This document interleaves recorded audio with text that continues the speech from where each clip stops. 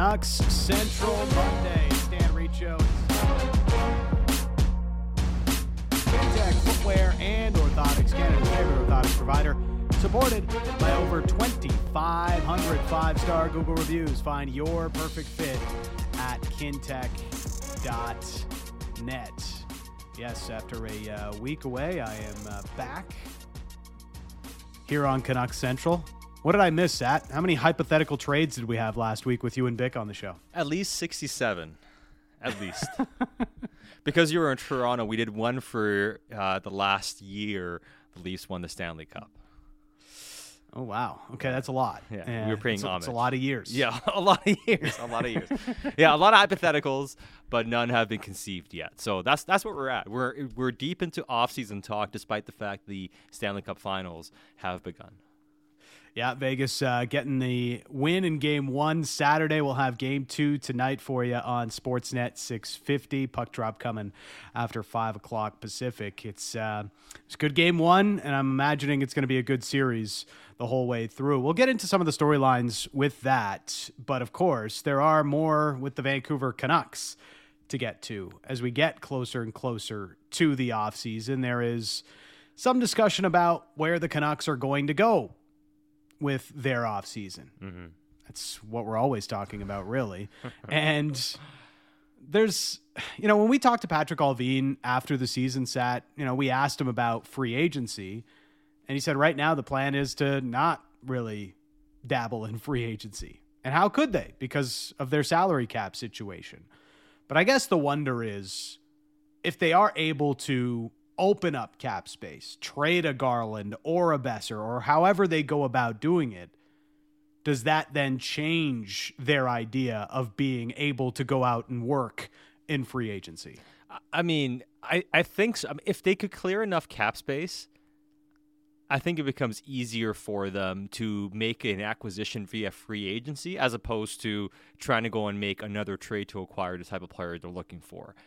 Because when you're looking to move cap space out, it's probably going to cost you something, it looks like, right? Unless you do something different than Garland or Besser or Myers or anything. It's going to looks to be costing you something at the moment. So if you're paying something to get rid of money, and then you got to pay something to acquire a player, then now we're getting into you're paying a lot to get better, right? You're paying a lot of different assets to try to get better. So I'm not quite sure that's ultimately something that's going to work out for them the way they would like to. So I think it's easier for them, if they clear cap space, to sign a couple free agents they have their sights on. And you wonder what free agents they might be after. We've talked about third-line centers. There are some options out there for that. But in a team that's constantly figuring out how they're going to get better on defense, will they take a look at some of those players? And Elliot Friedman was on with Donnie and Dolly earlier today, and he had a theory about Damon Severson. Here's the clip. Well, I mean, they can get involved. There's no question about it. Like, it's clear to me that New Jersey is weighing what to do here. Yeah. And that they're in a situation where they are preparing for the possibility of trading his right. So absolutely they can call and they can see what they want to do.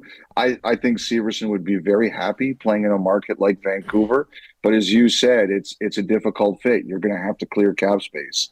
And if they can do that, then I think he absolutely would be interested in a place like Vancouver. But as you said, Rick, they're going to have to clear the room first. So Damon Severson would be interested in a place like Vancouver.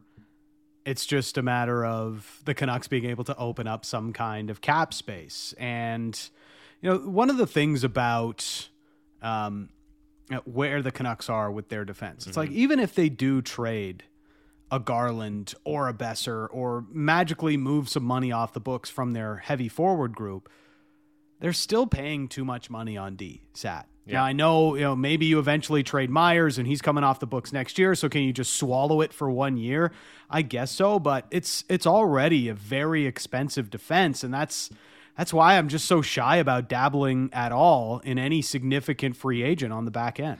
And you're right. How are you going to add a player like Damon Severson, who is projected by by some projections to be making as much as $6 million in his upcoming contract. He's a 28-year-old defenseman, righty defenseman, who can move the puck, create a little bit of offense, is good defensively. He has a lot of things going for him. What do players like that get paid in free agency? A lot of money. I mean, let's say that projection is overstating things. It's at least going to be 5 times 5, right? $5.5 million at least, and it's probably going to be even more than that given how thin the free agent market is. So how are you going to add a player worth $6 million by just moving Garland out? Because moving Garland out or a player making $5 million, it only gives you enough cap space to fill out your roster essentially, right? Like maybe you add a third line center, you sign a couple of players that you got to bring back, and next thing you know, now you have 23 players. Now you can dip into LTIR, and I guess you can always operate under the assumption that you have $5.5 million that's going to open up for you that way. So maybe if you feel you can maybe squeeze one free agent signing in, but just moving a $5 million contract out, I don't think is going to create enough money for you to address not only third line center, but then add a player like Damon Severson. Yeah, so you're gonna have to do a lot more, and that's really where this all stands. How do you manage to fix this and that and all of these things when you don't have any cap savings and when you don't have any room, any flexibility up against the salary cap? That's the job that Patrick Allvin has to figure out. But Garland alone doesn't maybe fix that. You maybe have to think of Garland and Besser or Garland and Myers, who's just a recent gold medalist at the World Championships. So maybe the trade value is a little bit up, but still unlikely. It's a very difficult equation. His leadership was pivotal in Canada winning the gold medal. It was huge. Really, it's debatable whose trade value went up more, his or Ethan Bear. I just, the more I think about it, the more it's just, it feels pipe dream to me to be able to dabble in these areas. I know this front office is, as long as they're able to open up cap space, they're going to go out and spend it. I don't doubt that. It's just, I don't see how they're going to be able to get that level of a free agent in here. No, and I was on the Daily Face-Off live show today with Frank Seravalli, and we'll chat with Frank coming up in a bit here on the show. But one of the things I brought up, and we've discussed this before, I mean, for all this talk about Canucks clearing cap space, sort of go out and sign this free agent, go out and sign that free agent. And if you do clear the space, the path to least resistance is signing a free agent. It's easier to control, right? You go and sign a guy instead of trying to make a trade. And sometimes that comes at a cost down the road, especially in free agency, of course. But I don't think you can get there with how Vancouver's set up right now. It seems like a pipe dream, like you mentioned, for them to clear enough space to be a big player in free agency. Now, if they have something up their sleeve like Allvin kind of alluded to, then we'll sit here and applaud them in about 4 weeks' time and talk about how, man, they really pulled a rabbit out of a bag, right? Now, if they don't do that, though, isn't the more likely route to make some quote-unquote hockey trades here? For all this talk, like the Canucks are trying to get better, right, Dan? And there's an ideal way to get better, and then there's the practical, realistic way to get better. And isn't that going to be the more likely scenario here, where the Canucks make trades for players on their roster for other players making money who can maybe address their needs?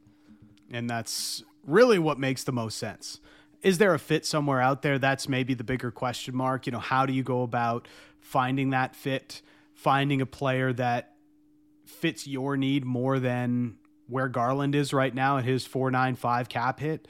Those are the types of questions. Those are the types of people you're going to have to put on the whiteboard and try to figure out if there is a fit with another team. Yeah, and that's going to be the thing. And I see people bringing up, Tyler Myers too. Like, how do you move that money out? Because I think he's a player you can actually move in a trade. Like we keep talking about, hey, when the bonus gets paid out, maybe they trade and get off the entire contract. Perhaps, but maybe he's a guy you make a straight swap with for somebody else. You know, and is that something that becomes a lot easier for you, for instance? And those are the types of things I don't think have been discussed enough. And I think they're harder to come by that information because teams are going to have to leak, hey, we've talked trade via for this player, and these are the things we're talking about in terms of being available for you. But I think that's going to have to be one of the solutions they make here, is convincing players, maybe with no movement clauses, maybe they have to, that we have a fit elsewhere for you. And I don't know. I think if you look around the league, there are a lot of teams that are motivated to make those types of trades. And Myers, for instance, and a player like him may not be very appealing with the bonus getting paid. But if you're taking something back, if you're making a trade, then maybe it's not going to be as onerous for that team to swallow that contract. That's like with Myers too. Going and getting to the trade deadline, he probably becomes a higher value asset. At that point, there's basically no cash on the books, and it's just a rental contract. Hey, a team going to add a 6'7" defenseman on the right side for the playoff push. Could be interesting. Could be a player the Canucks would want to keep in that scenario, given what we're seeing from Vegas and how their big mobile defense is really having success in the playoffs right now. There's a lot of puzzle pieces here, and I don't know how they go about fixing all of it at once, but the problem is the salary situation. And we've talked about it 1,000 times. They painted themselves into this corner as soon as they made the Filip Hronek trade. It was their decision to go and do that and put themselves in this position. Maybe they had a thought that the salary cap was going to increase going back a few months. But now we hear from Gary Bettman over the weekend, Sat, and it's just going to be the $1 million. It's likely to be just the $1 million. I don't believe anything that comes out of Gary Bettman's mouth when it comes to the salary cap right now. Oh, really? So you're more inclined to believe Alan Walsh than Gary Bettman? I'm more inclined to believe that Gary Bettman also understands the value of the salary cap going up, and that he's trying to squeeze something out of the PA, and he just wants something out of him, whatever that is, right? Yeah. And I think ultimately he'll get it because the players want it, the league wants it, and maybe it's something small at the end of it, but he wants something. The way these guys operate, it's laughable, right? Because it's so transparent, and they try to act like it's not transparent. It's transactional. He wants a transactional payout for making this move. That's how these guys operate at this standard, right? Like, he's not going to just let something happen without getting something back in return. And perhaps it'll be something relatively meaningless in the end that they can just kind of tell the owners that, hey, we got this in exchange of doing that. But how many teams and owners would benefit from the salary cap going up a little bit? So why wouldn't they want that? Almost all of them. Yeah. And I mean, if the projections are correct that you're only $70 million out of paying it, and next year's revenues are going to skyrocket, aren't you better off smoothing it out a little bit by having a, say, $2 million increase this year, or 2.5 or 3 or whatever, just more than $1 million, and then next year, instead of having a $7-8 million jump, you have a $3 or $4 million jump? Like, that's logical. Doesn't make more sense to hand free agents an extra, hand general managers an extra $7 million in cap space next year, or kind of smooth that out over 2 years? Like, logically, look at it. Like, Marty Walsh has already got a fight on his hand with Gary Bettman over this very topic, and we'll see how he handles it. The new NHLPA director, Marty Walsh. But when you think about the salary cap, it absolutely should go up more than the $1 million. And maybe it should go up more than the $1 million, given those projections that we're seeing. Like, hey, you're going to be paid off the escrow no matter what next year. Let's just make sure that this happens right now. The players benefit from that. Teams that are right up against the salary cap would get some relief there. But I guess the wonder is, do the Canucks benefit more than others because of where they are at? That they have negative cap space technically right now without any LTIR usage. It feels like, people go to the cap friendly page and they look and they're like, oh, the Canucks are spending the most money and they're not a good hockey team. How does this even happen? How much of this is hyperbole about their cap situation, and how much of it is an overreaction to just looking at our resources to see how the salary cap is shaking out right now? It's not an overreaction. It's just it's the reality. They understand where it's at. Now, they may have things like they've alluded to, like I said before, that they think they can squeeze some stuff out here and make it work. That's what they've been alluding to, and we'll find out soon enough, right? And if that's the case, then perhaps. And I do think a lot of teams are operating under the assumption the cap's going to go up a little bit more, right? And if the Canucks are sure, Pearson and Pullman will be on LTIR all season long, Well, then they have enough money to sign Bear back and fill out their roster. And if they move Garland out and those guys stay on LTIR all year and you get, say, $2 million or $3 million in cap space, extra cap space, then all of a sudden you can be a player in free agency, right? If you move one player out. Then that can happen. And perhaps it is as simple as that, as we mentioned before. Like, it's just, given what the league is looking like right now, there's going to be a cost associated with this. There's an easy way of doing anything. I think they can create cap space. The question is, can they get it at a cost that's easy to digest? Because they're going to have to give something out to be able to clear that space. Yeah, and I think it's huge for the Canucks if they were to get that little bit of an extra kick, right? Because as we just mentioned, even trading away a Connor Garland and not having to take back any salary back, if that situation were to play out, you're still not left with a ton of flexibility. You're filling out your roster, and then you'll find out how much left over you have. Can you add another significant piece with that? There's a question mark there. So if you get that little bit of an extra addition to the salary cap via it going up more than just the $1 million that it is projected, now maybe you have a little bit more flexibility. And every dollar counts for this team right now with their situation.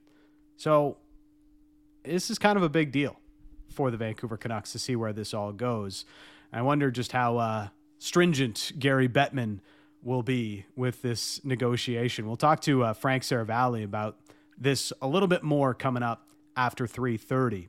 Now, I do want to get to a lot of things about the Stanley Cup Finals, and we will later as we get into Game 2 after 4:30. But a couple of big things happened with some undersized wingers today in the National Hockey League today, Sat. Cole Caulfield signed a mega 8-year, $62.8 million extension with the Montreal Canadiens. I mean, the kid scores goals for fun, so I can understand it, even after the shoulder injury that he had. But we're seeing another smallish forward who does also score goals at quite a high clip, but has a $9 million QO. And I feel like there's going to be some hesitation to paying big in trade for an Alex DeBrincat after we hear today that the Ottawa Senators are exploring the trade market for a pending UFA after next season. Yeah, and the question I have, are they going to be able to get back what they paid to acquire him? For all the talk about, hey, Chicago didn't get enough for Alex DeBrincat. It was a 7th overall pick, the 39th overall pick, a 2nd-round pick, and a 3rd-round pick. That looks pretty good, doesn't it? Like we talk about trade value now, like a 7th overall pick and a 39th overall pick. That's pretty good. If I do remember correctly, Sat, you were saying. You were one of the few saying that it was pretty fair value. Yeah, I mean, you got top. Like people act like a 7th overall pick isn't good value. Like it's ridiculous. The 7th overall pick. What are we talking about here? Top 10 picks don't get traded very often. It's very valuable. Yeah. And to top it off, you got how many wingers are getting traded for a top 10 pick? Well, exactly. And you got a high 2nd-round pick plus a 3rd, which is essentially the value of a late 1st-round pick. So you got a top 10 pick plus a late 1st-round pick in value. Essentially, that's pretty good. I think that's pretty good return, and I'm not sure Ottawa's going to get that back in return right now. So what are they going to look at? The winger market has crashed, right? As good as DeBrincat is, he's also staring at a massive contract. Is he getting more than Timo Meier in return? I mean, I don't think so. Because Meier at least was 2 years of control. Or Meier had the extra control. Yeah. He also had, or he has, the note that he is one of the top power forwards in the league. Yes. And whether Alex DeBrincat likes it or not, whether it's fair or not, he's a guy who scores a ton on the power play. And there's always going to be some question marks, whether they're right or wrong. Is this one of those types of players that you can win with in the playoffs? Because he is undersized. Now, goals are always hard to come by. I'm always interested in finding players that can score me goals because they're very hard to get. And you tend to have to pay a lot for them. But is Alex DeBrincat going to be 40-plus goal Alex DeBrincat, or is he going to be more of a 30-goal type like we saw less than 30 goals this year with the Ottawa Senators? Like he picked a bad time to have a down season. He did. And the Senators are going to pay for it now. Yeah, the Sens are going to pay for it, and he might pay for it in terms of, it depends, right? Like it depends on if he only signs a 1-year deal, which I don't think he's going to do, right? Then you can have a big year and you can set yourself up, but he's probably going to pay for it somewhat when it comes to his salary as well. Like, he was probably hoping he's going to be a guy who gets paid, $9+ million. That may not be in the cards for him, but you're still talking about a winger who's going to be commanding at least close to $8 million in salary. It's hard because, Pasternak got all the money, but it's Pasternak. He's David Pasternak. Yeah, exactly. Like, you play like David Pasternak, then it doesn't matter. When a guy like Matthew Tkachuk is, even after the season he had last year with Calgary, gets traded to Florida and takes $9.5 per year. Right. It's tough for a guy like DeBrincat to go out there and be like, I'm worth more than $9 million. Well, better pay up. Does this make any sense to you? DeBrincat for Marner? Ooh, I think I'd rather have Marner. No, I don't disagree, but it's also $11 million. Yep. And a guy so who, the downgrade in salary is that worth the trade? Is that what you're looking at if you're Ottawa, for instance? Because if you're looking at making a trade, if you're willing to take a loss on the assets you gave up, great. Sure, go and make a trade. Get a first-round pick back this year because you traded theirs to get Jacob Chychrun, of course. So they can make a trade like that, but I doubt they're getting a top 10 pick. Yeah. Right? So is that something you're looking to do as an organization after everything you gave up and you're trying to win, that you're punting for lower draft value? It would have to be a hockey-type deal they explore, isn't it? Do they explore somebody where they're like, hey, RFA for RFA or young player for young player guy in a situation where that might be somewhat tenuous? That would be my guess right now about Alex DeBrincat. And we'd love to make it about Vancouver. I just don't see the fit with Vancouver to make any type of swap like that. Yeah, it doesn't really add up for the Vancouver Canucks. Garland or Besser doesn't quite make sense. You know what I mean? Like, as much as DeBrincat's value's gone down, I don't think that's going to get it done. DeBrincat for JT Miller. Sure, but how are the Canucks getting their center, right? Yeah. Because the salary is getting shifted, so you're not getting any cap space. You got to pay DeBrincat close to whatever JT's getting paid. You're not getting any assets you can flip for a centerman. So, what are we looking at there? It just doesn't. It's not a fit. I will say, if we get more blockbuster trades this summer, I am willing to praise both Brad Treliving and Bill Zito for their work last summer with the Huberdeau Weegar and Matthew Tkachuk deal. Yeah, and you know what else is going to help the trade market? The salary cap going up, Gary. Stop being such a snake. That's what Gary Bettman does. That's all he knows how to do, is snake his way to more assets for the NHL to use against the players. Well, he's too busy trying to bring Atlanta back to the NHL. Yes. Third time's a charm. That'll work. And keeping the Arizona Coyotes. Yeah, I have a hot take about that. Well, I'll share it one day. Not today. Today's not the day. I'm like, have you seen the show Silo? Yes. Today's actually not the no, day. I haven't. No, you haven't watched it. It's good. It's just worth watching. Check it out. Yeah. I've been knee deep in Succession binges. But did you finish Succession? I did. You did. Yeah. What did you think? It was brilliant. You thought so? You liked the ending? I love the ending. Okay. All right. Guess you not so much. I don't think we needed to spend 2.5 hours on the last 2 episodes. Didn't make any sense. Fair enough. A discussion for when I'm back in town in Vancouver, in between the breaks. Coming up, Frank Seravalli joins us. Our Monday Hockey Insider coming up on Canuck Central. Get smarter when you listen to Hockey Talk, the Hockey PDO-cast with Dmitry Filipovich. Subscribe and download the show on Apple, Spotify, or wherever you get your podcasts.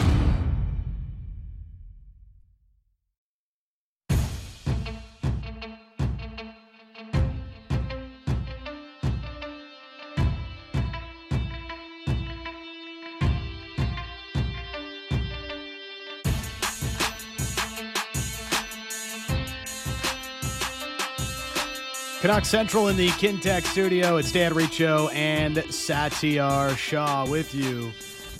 And joining us as he does every Monday here on the program, it is Frank Seravalli. He is a presentation of Angry Otter Liquor. You check out his work at Daily Faceoff, and he joins us every Monday. What's happening, Frank? Hello, boys. Getting ready for Game 2? I am all set. Looking forward to it. This Game 1 was pretty good. Let's hope for more quality games through this Stanley Cup final. And, I think, there's obviously a big Southern feel to it, the heat of Las Vegas, the hype of Las Vegas. And here's this startup Florida Panthers team that nobody expected to be here. But after that game one, despite that Aiden Hill save, it feels like Vegas is to lose for me, even going into the series. Yeah, I can understand that feeling. And look, there was a certain aspect to what and how Florida played that it sort of felt like they were lost a little bit. And it's not necessarily, part of it was the moment. Part of it was they lost their cool. Part of it, too, is my concern about this Florida team with a 10-day layoff was, would Sergei Bobrovsky turn into a pumpkin again? Mm-hmm. Like, he had spent 38 days to start the playoffs, essentially playing unconscious hockey in a rhythm every other day. What were the odds that after 10 days off, he'd go back to the same guy that he's been for the last number of years, which is just an okay goalie in this league that makes $10 million? He has the pedigree, of course, but to see him come out and allow 4 for the first time since the first round, didn't exactly shock me. No, and that wasn't shocking. And you know what? I will actually say, I thought the way Florida kind of punched back after losing their cool a little bit and kind of how they played in that second and at times even in the third period, I actually didn't mind how they played. I thought, I think they have a pathway of controlling the game at least better than I thought they could in some ways. But you're right. It really just comes down to Bobrovsky in this series at this stage, because we can look at Aiden Hill all we want, but overall, the quality of scoring chances, that Vegas isn't going to give it up to that high degree. Well, that's part of it for one, and they also just lost the chaos battle in front of the Vegas net, in front of Aiden Hill. Yeah. There was way more going on in front of Sergei Bobrovsky that, you see 2 goals from defensemen with the screens and traffic that they scored upon. That's going to be problematic if Florida can't clean it up in their own end. Where has their defense scoring been, by the way? That's 9 consecutive games. When you look at Brandon Montour not registering a point after his also unconscious start to the playoffs. So, look, there's a lot of things that are kind of changing on the fly as this goes on. And part of it is just Vegas is a good team. They've sort of been written off at varying turns. Before the season even started, people were saying, you can't win with Logan Thompson in net. And then it was, well, they win their division, but people look at them and say, they're not as good as Edmonton.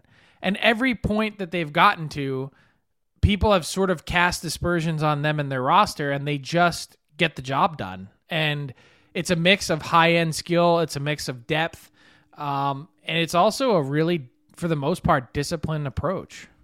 There's a lot of talk about Vegas's defense right now, their decor, and if we rewind it back a couple of months ago, the Vegas Golden Knights were playing the Vancouver Canucks, and coming out of that game, all Rick Tocchet could do was talk about how good Vegas's defense is and how much he appreciated their size and their ability to move the puck and their mobility, and it's been one of their big storylines through the playoffs. I mean, it's easier said than done to go out and build a decor like that, but it almost feels like I don't know. Is it a comeback for size on the back end with this the run that Vegas is on? Honestly, I think that's been one of the underreported stories of the last few years, is that size on the back end is what wins. You look at my co-host on the DFO Rundown, Jason Greger, has literally been beating this drum for years, talking about you need size on your back end to win. Just talking to some other GMs, there's one in the Western Conference who says all the time, it's trees, not shrubs, that wins. So that's his big thing, is make sure that you have enough big guys on your back end that can do the job when push comes to shove in the postseason. It may not be quite as mobile, quite as pretty at times in the regular season, but I think that's sort of the push and pull between regular season and postseason of you've got to be able to build a team that gets through the regular season and makes it to the postseason, but you need to have one that's playoff ready once you get there. Mm-hmm. Well, and that's why, like, I know we've had this discussion so many different times, and we discussed this morning on your show as well, Frank, that, a guy like Tyler Myers, we can say everything you want about him and his issues, but he's a player that teams around the league like for the reasons you just mentioned. And come playoff time, we even saw it here. There is outside of taking some bad penalties, he was very effective in certain cases, and especially against a guy like Alex Tuck against Vegas. So there's stuff there that you can see be applicable to the playoffs, but it comes down to that money. The question for me is, do teams look at players like him and say we're willing to pay a premium based on what's happened this season, or we're more willing to perhaps pay the price it would take to get that type of player? I don't know necessarily a premium, but there certainly would be interest for sure. And Dan, I don't want you to be jealous, but I had sat on my show today and we did talk about Tyler Myers. I'm definitely jealous. And you should be. And then that was really kind of one of the things that we were talking about was you could trade him once this signing bonus is paid in September, and it's a huge 5 out of the 6 million he's owed are taken off the books, and you eat it. One, I don't really understand why that's palatable from a Canucks perspective, just budgetary wise. Why would you sort of pay him to play somewhere else? I understand the cap flexibility part of it, but I think there's probably better ways to do it. So that's one part of it. The second part is, what is the Canucks' mission and mandate this year?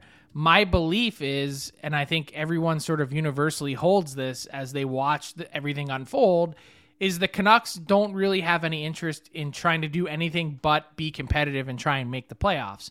So then that brings us to the third point, which Sat was alluding to, which is, well, if things don't go according to plan, and if the Canucks somehow are not in contention to make the playoffs, and with enough lead time, all of a sudden he becomes an insanely attractive deadline piece when it comes to the postseason, because for one, you've already paid the bonus, so the real cash is low. You have the ability then to retain half on the salary and juice the return, and more to that point, what you guys were just talking about, with his size, someone is definitely going to be interested, and he might be more valuable to someone else than he would be to any Canucks playoff push. So I think it makes sense to hold rather than fold. Yeah, and it feels like that's where it's going to go with Tyler Myers. The question, we've talked about a lot already with the Canucks, and thinking about Gary speaking over the weekend about just having the salary cap go up by $1 million rather than anything more than that for now. What would the Canucks even do if they were to open up cap space? Could you see the Canucks being a player in free agency for a Damon Severson or somebody on the back end, should they be able to open up some cap space this summer? I don't think so. I would be surprised. I think if anything, they would leverage the cap space that they have to make other trades. Maybe find a distressed asset somewhere that they think they can rehab. Maybe sort of mine a diamond in the rough, if that makes any sense, rather than paying top dollar for someone on the free agent market who I really like. Severson. I think he's a nice piece to have in your top 4. I don't think I'd go out and go crazy to spend for him based on where the Canucks are at in their competitive cycle. I think Severson is one of those guys that helps, sort of put you over the top and is a missing piece, a missing link to being, going from playoff team to cup contender. So a nice accessory piece, but not a driver, so to speak. And those are important guys, but where the Canucks are at, try and find someone you can trade for, especially you'd want, not to say Severson's old by any stretch of the imagination, but you'd want someone in that 25, 24 range that can continue to grow and build with your team, sort of like, obviously a bit younger is the Filip Hronek deal, and you can start to make sense of that. Yeah. Well, and I mean, if you're paying Hronek, and like we talked about, say $8 million in a year or $7.5 million in a year's time, you got Quinn Hughes at close to $8 million. OEL's contract's not going anywhere. It just doesn't make sense to add another guy making $6 million plus to fill a role for you, right? You kind of have to have a better budget on your back end, but ultimately we'll see what happens. But like Dan was alluding to, right? Go on. I was going to say, Sat, that's the number one priority for me for the Canucks this offseason. Fixing the back end. Yeah. And it's not just at the upper reaches of it, it's from 1 to 6, 1 to 7. It just needs to be better top to bottom. And I think that's really what is holding the Canucks back from being a playoff team as currently constituted. Yeah, that and a third line center, and then maybe go time, but a lot easier said than done. It's proved to be, especially this past year or so here for this organization. But on the salary cap, like I'm unconvinced, Frank, that the league is going to stay at $1 million bump for next year. You know, it's clear the other teams want it. It's clear that the league needs to have the salary cap be a little bit higher. The question is, what does the NHL want in return for it to happen?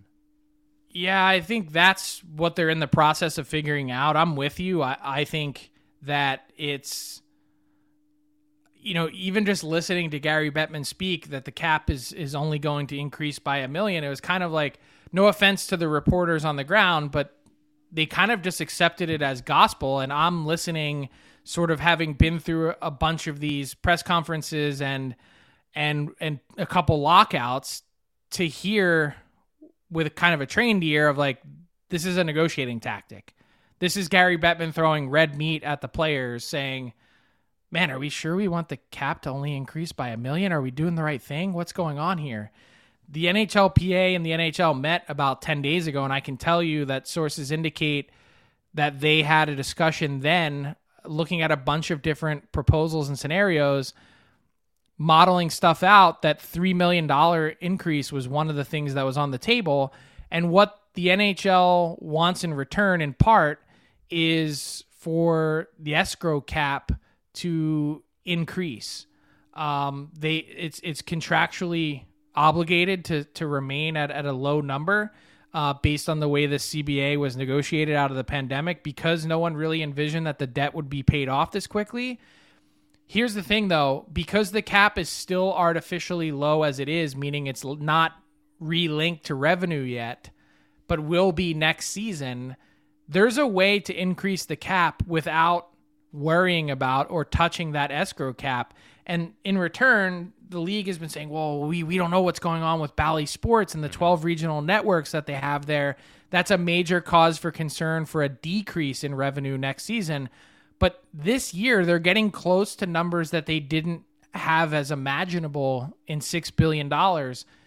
That plus future growth, to me, should be a no-brainer as to why this cap should be going up. No one wants to get to 1 year from now and have an $8 million one-time increase because they didn't properly smooth this out. Can you imagine the headaches that owners will have to deal with 4 years from now, 5 years from now on contracts given out next summer because of an $8 million increase? It'll be a bonanza for players, but I think players are good either way. Like, I think there's going to be more money flowing into the system no matter what after this really tough circumstance with the debt these last few years. So to me, there's a lot of nuance to it.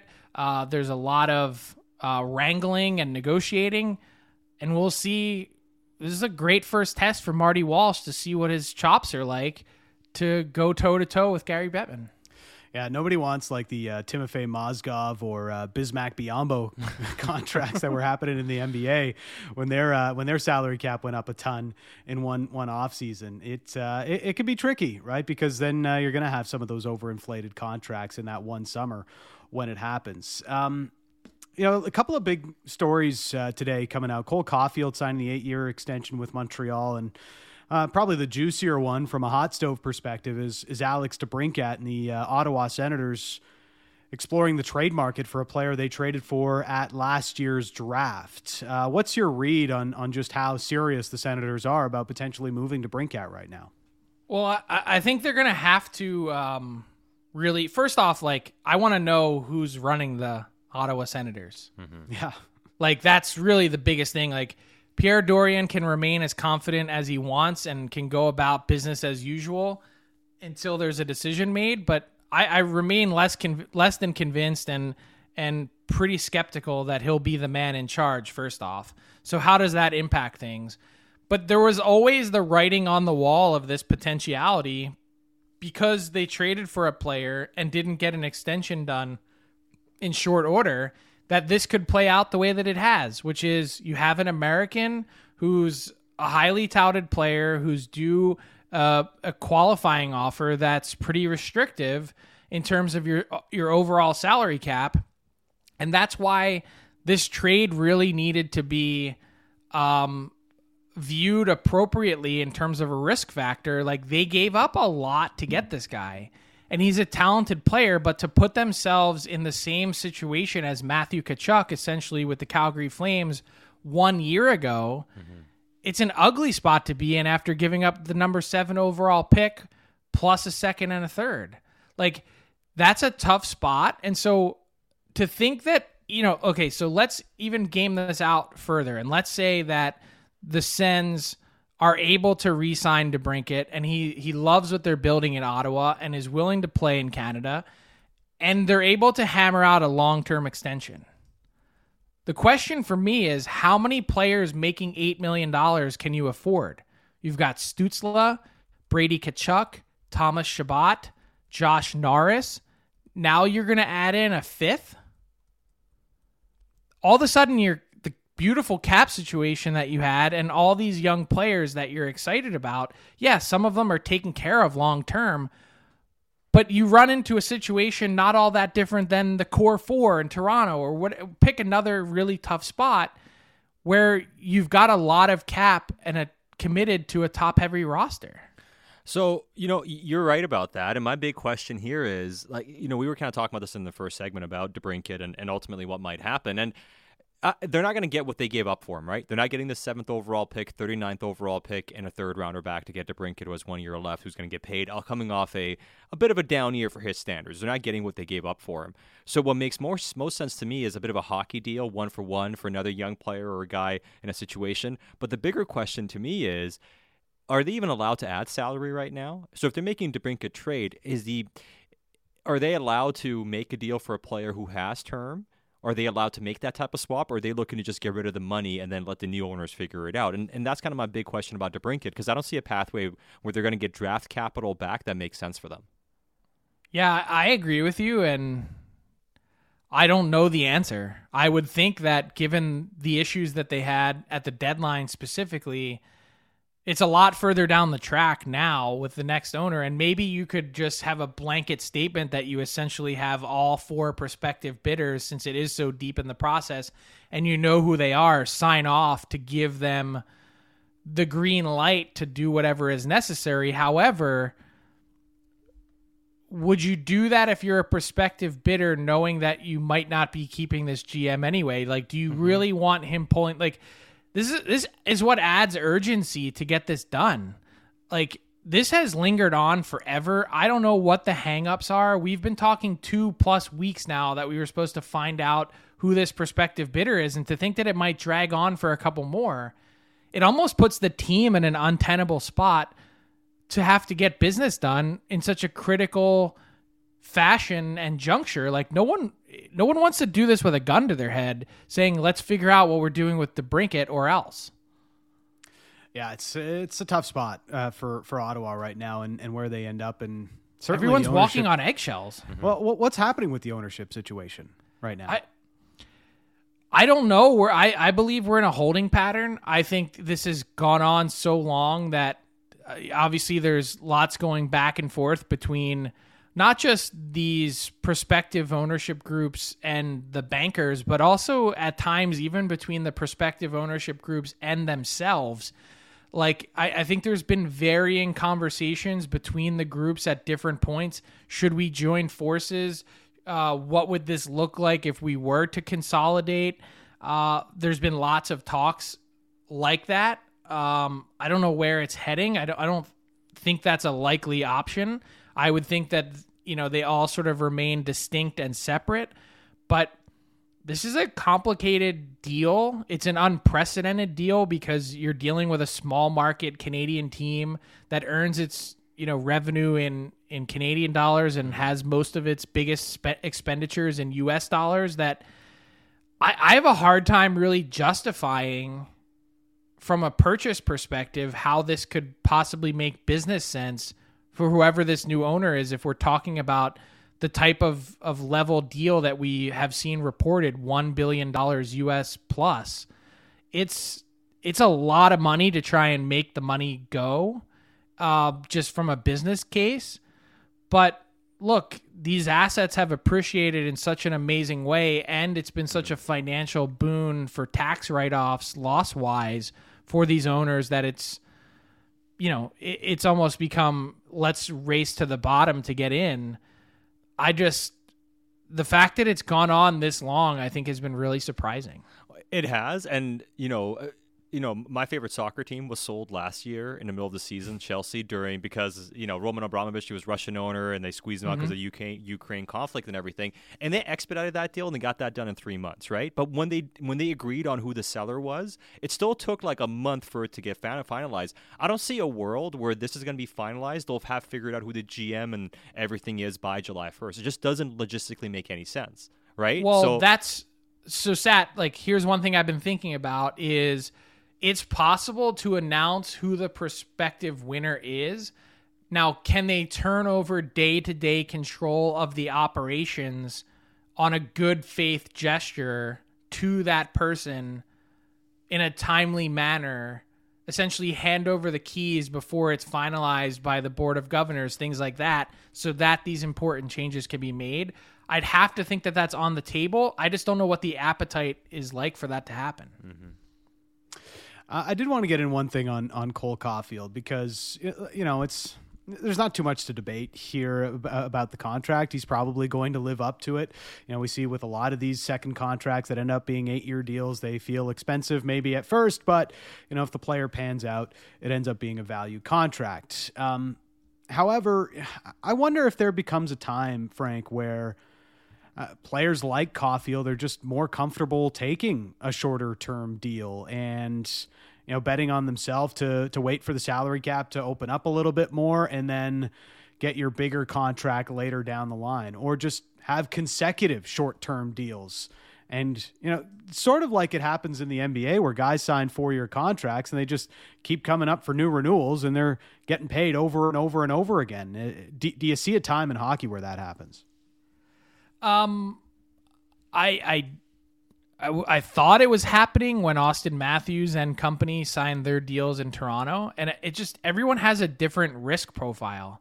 Like, it's so hard to walk away from the security. Like, someone is literally putting in front of you $63 million. Yeah. And if you sign 5 years, how much does the club whack that number? Because they don't want to be in a spot exactly like what you're talking about, where they have to pay more in short order because you took off. So, instead of looking at $63 million, maybe they're offering you, I don't know, 35 on a 5-year deal. And you're all of a sudden there sitting there having to weigh, and you go, holy smokes, I'm 22 years old. I'm 5'7". I just spent half of my season injured, and I haven't played 125 games in the NHL yet. What happens if, 3 years into this deal, I have massive shoulder problems, and I'm not going to make it to the end of the deal to get another one? Yeah, I just left $30-some million on the table. Not to say Cole Caulfield wouldn't be, I'm just giving you hypothetical, but not to say Cole Caulfield wouldn't be well taken care of in terms of his future finances at $35 million. But that's a huge difference. So that's where the calculus comes in. And I'm with you. Like, I absolutely love this deal from the team perspective. You've now got him under contract. It's so much easier to do this when you have a guy right at the top of your pay scale that you're like, hey, we love you, but we're not paying you more than Nick Suzuki. It's sort of like the conversation that once the Buffalo Sabres got Tage Thompson done, they could go back to Dylan Cousins and say, we love you, but we're not paying you one dime more than what Tage Thompson got. So you have to get in line. And it creates this internal team salary cap structure that I think is so beneficial for the team. And you look at Caulfield and Suzuki now, they've now purchased every best year of that player available from age 22 to 30. And the way that this cap is projected to increase, we're talking about $100 million salary cap probably in 3 to 4 years. Wow. That's you're basically going to be paying these guys what is now second to third line money in percentage of cap hit. And the risk profile for the team is really kind of minimal. First off, the NHL mandates and enforces that you insure this contract. And so in case of injury, you not only get LTIR relief, but you also get 80% of that paid by insurance. God forbid he is hurt and is unable to play. And the upside is you have a guy that scored 45 goals in his 83 games played under Marty St. Louis. He seems to have been able to unlock him. It's a no-brainer. Frank, we appreciate the time as always. Enjoy the game tonight. Have a good one, guys. There is Frank Seravalli joining us here on Canuck Central and our weekly NHL Insider every single Monday. He's brought to you by Angry Otter Liquor, your game day destination. Visit their 28 locations from Vancouver to Kamloops. The legendary Don Taylor is next on Canuck Central.